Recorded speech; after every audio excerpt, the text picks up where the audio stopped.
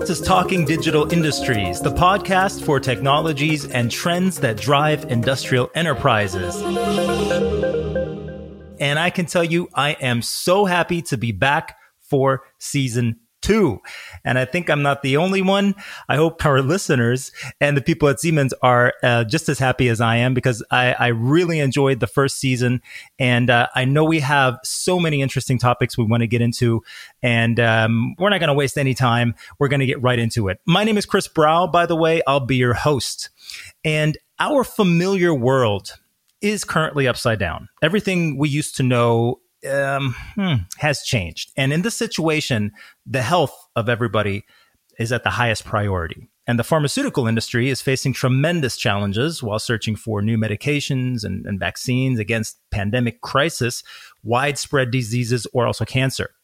To be faster from laboratory to patient is now more important than ever to win the race against time. And I am super happy to have 2 real experts with me today to get more insights into how digitalizing pharmaceutical plants helps shorten market launch times and improve quality even more. Now, on the one side, ladies first, we have Head of Business Pharmaceutical at Siemens Digital Industries, Rebecca Vangenechten. And we have with us the Senior Manager Operations at Pfizer in Germany, Gunther Bechmann. Welcome, Rebecca and Gunther. Good to have you here. And tell us, how are you guys feeling today? Good. Thank you, Chris. Yeah, you mentioned the current situation with COVID-19. Yeah, of course, in this fight against COVID-19, a vaccine is a critical part of addressing the global health crisis by decreasing rates of infection, disease, and death worldwide. And as you know, Pfizer and BioNTech are leveraging our decades of scientific expertise, working together to develop, test, and manufacture a vaccine to help prevent COVID-19. And you can imagine the corona pandemic has made me realize even more how important the work of research-based pharmaceutical companies like Pfizer and BioNTech is. Yeah, I heard you were working on something over there. Let's put it that way. And let me tell you, it's no coincidence that both of you are located in the same kind of area in Germany. And I'm going to try to describe this for our international audience. Like, you probably have heard of the Valley, like Silicon Valley in the States, which is, basically the birthplace of all kinds of tech companies. It's, where all these big startups come from. And this is basically the same when it comes to pharmaceutical companies in Freiburg and Karlsruhe. These 2 cities are located in the so-called Ländle. All right. Now, this is a German term, but you can kind of you can put it up there with the Valley, I'd say, in your industry. Don't you agree? Yep. Sure. Yeah, definitely. Do you 2 speak any of that slang, by the way? No, I can't help you there, Chris. I just tried to manage in normal German, let's say. So to be honest, I'm German, but I am also not able to talk this dialect. Of course, I can understand it, but it's, I grew up in the north of Germany, so I'm not in this dialect at all. Yeah. So our audience out there, you kind of sense that it's really not that easy trying to understand. But once again, a lot of technological innovations from that area. You said you're from the north, Gunther. Rebecca, where are you from, originally? From Belgium, also the north, but then Belgium, a bit smaller than Germany. Ah, look at that. All right. And I know that you've been around the world, so to say, though, also, Rebecca. Thinking of the challenging times just recently, how did you personally experience the last month? Now, I know that you were stuck somewhere during the first lockdown, right? Yeah, well, in the first lockdown, I was still finishing up my old job in Siemens. I looked after the Middle East region and literally got stuck there, let's say. So I started this new role in pharmaceuticals out of my home office in Dubai and only joined the team here in Karlsruhe 2 months after originally planned. So that was a bit of a strange situation, but we managed. These days, technology, that's all possible. And kind of like the best kind of preparation for the way we work now, huh? In a way, yeah, indeed, yeah. And how about you, Gunther? How did you experience the last couple of months personally? Yeah, it's of course also a tough time for everybody. And so in my case, as we are a production site, I was always in the site looking for the operations because there's no stop with perspective to the delivery of our medication to the patient. So I was every time in my office and supporting the operations. Busy schedules, both of you. Rebecca, thinking about the industry in general, it's so full of amazing, thrilling, exciting topics. Why did you go for pharma? Why did I go for pharma? I am a biomedical scientist by education and ended up in Siemens amongst a lot of very clever engineers. I think the real reason as to why I was hired so many years ago is because of one of the trends that we see very clearly happening in the industry, and that is that there is a clearer bridging between our R&D departments and production departments. It's coming closer and closer together. And for that, Siemens thought that it would be nice to have a scientist amongst the engineers. So that's how I joined Siemens and Pharma at the time. All right. And I'm back now. Well, we're happy to have you.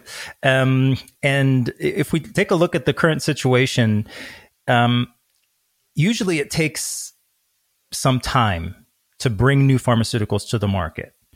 Maybe you could tell us, especially for those who've never been in contact with the industry, why does it usually take so long? What does such a process look like? Well, in pharma, it's always about quality and safety, right? So nobody wants to bring out a product that is not thoroughly tested. Testing we do in clinical trials. I think in the meantime, unfortunately, due to COVID, we all have become a bit of pharma experts ourselves, following the news and trying to understand where specifically development of vaccines is finding itself. And it's indeed these clinical phases on bigger groups of populations when we go from phase 1 to 2 to 3 that are trying to determine if the efficacy of a drug is there and if specifically also the drug is safe to be provided to the entire population, hopefully. And that's just taking its own sweet time, Chris. It needs to be tested thoroughly, and all of the different scenarios need to be considered. Now, that's from your perspective. What about you, Gunther? Yeah, I totally agree with Rebecca. So it's about efficiency and safety, which have to be proven in studies, also known as these clinical trials. And yeah, the industry needs, on average, around 12 years for the approval of a new drug. And looking at Freiburg, so we are specialized in oral dosage forms, so tablets and capsules. And as soon as a drug candidate is found and the active ingredient can be produced in larger quantities, scale-up production starts in Freiburg or also in our R&D unit. And for this late-stage development, we work closely together with our R&D colleagues in several stages. So there's the lab scale, so we're talking about roughly below 10 kilos batch size. Then we have a pilot scale, which is approximately below 100 kilo, and then the manufacturing scale between 100 and 1,000 kilos, which of course reflects then also the commercial production in line with market requirements. So it's very exciting because you can still fine-tune your process. As you go along. And you just mentioned, Rebecca, you mentioned the media before. We all kind of like became or have become these kind of like pharmaceutical experts, which we're obviously not. But how is that when you talk to friends or family about the topic? Like, do you have experts in the family who you get into regular discussions with? I do happen to have a few doctors in the family, but there it's more talks of how do we keep ourselves safe. They are working in hospitals, and they are truly the people that I think we're all very, very proud of, irrespectively of which country we're in, because they're really the heroes of today. Apart from that, of course, friends and family do ask, which vaccine should we take, Rebecca? Which one do you recommend from which company? And what about this messenger RNA? It's such a new technology. So, and we are privileged as a Siemens to help many of these companies with their production facilities as we speak. So we do have a bit of an insight as to how things go about. I can assure everybody that the highest quality of standards, as always in the industry, are being applied. It's just that it's all hands on deck these days, and we're truly trying to win this race against time all together. But how can you win this race against time? We just heard it usually takes 12 years. Was that correct? But basically, how can you win this race against time, even with all hands on deck? Well, obviously, authorities are also doing their part here. In accelerating approval processes, we should not neglect or underestimate the fact that everybody here sits in the same boat, and that we see that many countries are helping the industry from that perspective. On the other hand, and this is the fascinating thing for us as a technology company in Siemens, we see that there is a high adaptation all of a sudden for topics like digitalization, to give that a try now in order to win a couple of weeks, hopefully a couple of months, to get new products out to the market faster. One of those technologies that we're using a lot at Siemens, also for COVID-19 vaccine production, is that of digital twins. So we would either reproduce in a digital world the entire production process or a particular process step with which the customer has challenges and issues. And we would use models and artificial intelligence and simulation to reproduce that particular process step in the virtual world, and thereby we reduce the amount of experiments that need to be done, with all the positive consequences of indeed, winning a lot of time to come to a final conclusion of what that production process then needs to look like in order to conceive this critical quality attributes for the product at the end. And to our regular listeners out there, you should be familiar with the term digital twins by now. It's basically something that we find across all industries. Meanwhile, if you haven't heard of it yet, please be sure to check out one of the other podcast series of Talking Digital Industries, because we've talked about that many times.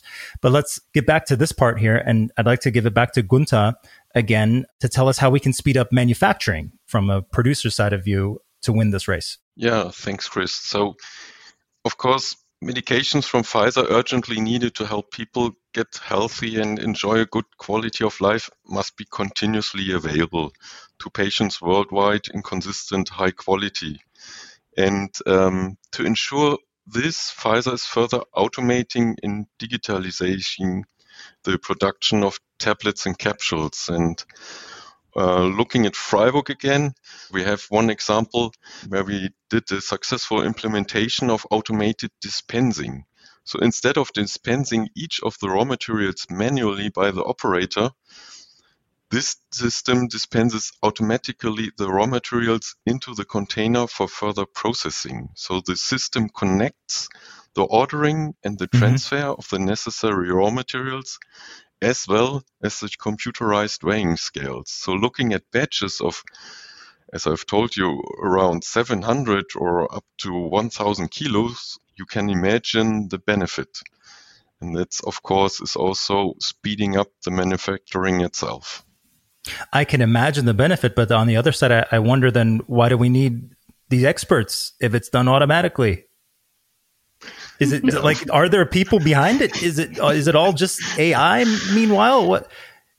Yeah, of course, you need the experts to get such a system into normal production and going running. So it's like inventing a new car. I mean, it's not enough that you can drive a car. Right. But you need also the engineers, the experts to get this car built. I mean, this is, That's a good description, Gunther. Thank you very much for that. Now, we could say the magic happens at Pfizer in Freiburg, I guess. It's kind of like you put all the ingredients, in one pot at the start of the process, and out comes a finished tablet at the end. Right? Is that the dream of every pharmacist? Kind of like you have a kitchen helper, you put all the ingredients in, you just press a button, and out comes a finished meal? Yeah, it's I know what you mean. So you're talking about the continuous manufacturing technology. So this is a further innovative technology which has been implemented at Freiburg. So due to the new possibilities of automation and digitalization. So I have in mind the computer processing capacities, networking, sensors, etc. The pharmaceutical world now also offers the possibility of continuously producing. And Pfizer is one of the first companies who invested in this technology. And in Freiburg, we launched already our first drug product manufactured with this innovative technology, or so as you call it, magic machine, to the markets in order to provide the patients with the urgently needed medication. So what is so special about the continuous system? As you've mentioned, in simple terms, the active ingredient and other raw materials are fed into the machine. At the top, processed at a constant speed according to the specified recipe. And then at the end, the finished film-coated tablet comes out. And via numerous sensors and settings or process data, you are able to monitor the process so that the quality of the product can be checked directly during production. And this is, of course, a big step forward. And coming back to the topic of speeding up development, why is this machine also interesting with regard to the development of a drug substance? Because the previously mentioned work of the scale-up from, as I've told you, 10 kilos lab scale, then the pilot scale, final manufacturing scale, all these steps can now be omitted because depending on the quantity required for tests or clinical studies, the machine can simply run for longer. So what are the current drivers and what are the technological trends in the pharma industry? Rebecca, maybe you can give us your opinion on that. Well, I would say Günther described one particular trend very, very nicely just now, continuous manufacturing, and that also captures a general trend, I would say, that we see in the industry happening for the last 10 years or so, and that is that we step away a bit from this very, very classical way of thinking that I define my process and after that my process has to be run for the next 20 years without improving anything, because we live in a validated industry, highly regulated industry here in pharma, and therefore innovation has proven to be difficult in the past. Thanks to a bit more innovative thinking also from regulatory bodies, we've seen that in the last 10 years, I would say, the industry has really opened up. And one of the possible technology trends that come from other industries, if we're honest, is that of continuous manufacturing, allowing us to measure quality in an inline, online, and at-line manner, and not sending every time a sample to the lab and then waiting for the result in order to go back to our process and then start the next production step. So that's a great example, I guess, of a very general trend in the industry. May I interrupt and ask what other industry that comes from? You said it basically comes from another industry? The chemical industry, food and beverage industry, or using this because of the obvious advantages that Günther was describing already for many decades. Okay. That's another trend that we see. Cancer drugs becoming more and more personalized, becoming more and more specific for a particular patient, even starting with material that comes from the patient. And how do we have logistic processes that make that possible? How do we have production processes that make that possible? That's something that my team is working on with a number of I would say revolutionary thinkers in the industry of how technology can help to make that happen. That sounds very promising. Yeah. I think about the future. Yeah. Wow. So how does the pharmaceutical industry benefit from digitalization? Are there any concrete examples you can give us? Yeah, I mean, digitalization has many obvious advantages, such as accessibility to information or easy and immediate communication, also the ability to share information or increase commercial competition. So going along with initiatives like IMEX, so for those who are not so familiar, it's integrated manufacturing excellence. The digitalization supports greater resource management or improved productivity and increased agility. So these, of course, are big topics in the pharmaceutical operation.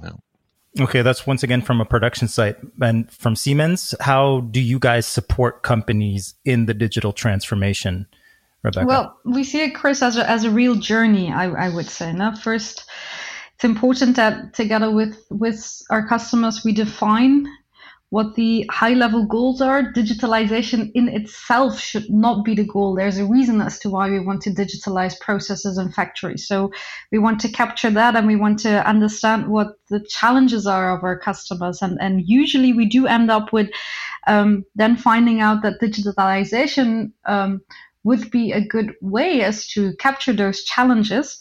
And then there's the low-hanging fruits, and then there's the ones that are a little bit more time-consuming, cost-consuming.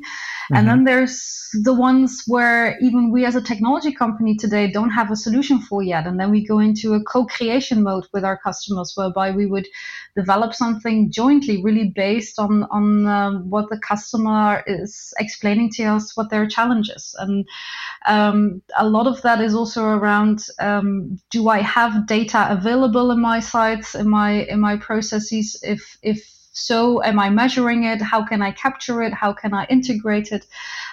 There's a lot of work always in our digital transformation with this regard. Are there industries or processes where no data is created? Is that even a possibility? No. No. Not in pharma, no. Not in pharma. And do you come across clients who are basically starting out, like, let's say a toddler making his first steps, like, okay, heard of digitalization, but they have no clue of how to implement it, how to start? Are there still companies out there like that?